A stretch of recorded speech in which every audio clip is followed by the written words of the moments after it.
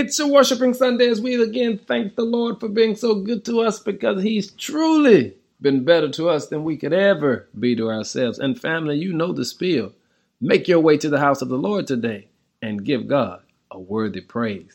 Our focus today is the golden rule. In Matthew 7 verse 12 says, "Do unto others as you would have them to do unto you." This is the essence of all that is taught in the law and by the prophets. You see, we make life so complicated. We make following God and serving God so difficult. When the Bible lets us know, it's really simple. Whatever you want, be willing to give. Hey, family, how easy would life be if we gave to others what we expected them to give to us? If you want joy, bring joy. If you want a blessing, be a blessing. If you want to touch God, let God touch you.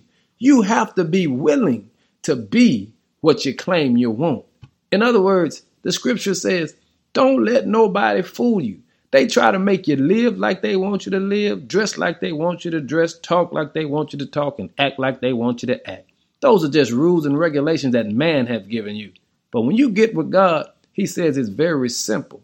I made you in my image and after my likeness, so do what I do. I treat others like I want to be treated. And if you want love, you got to give love. Hey, family, be blessed today.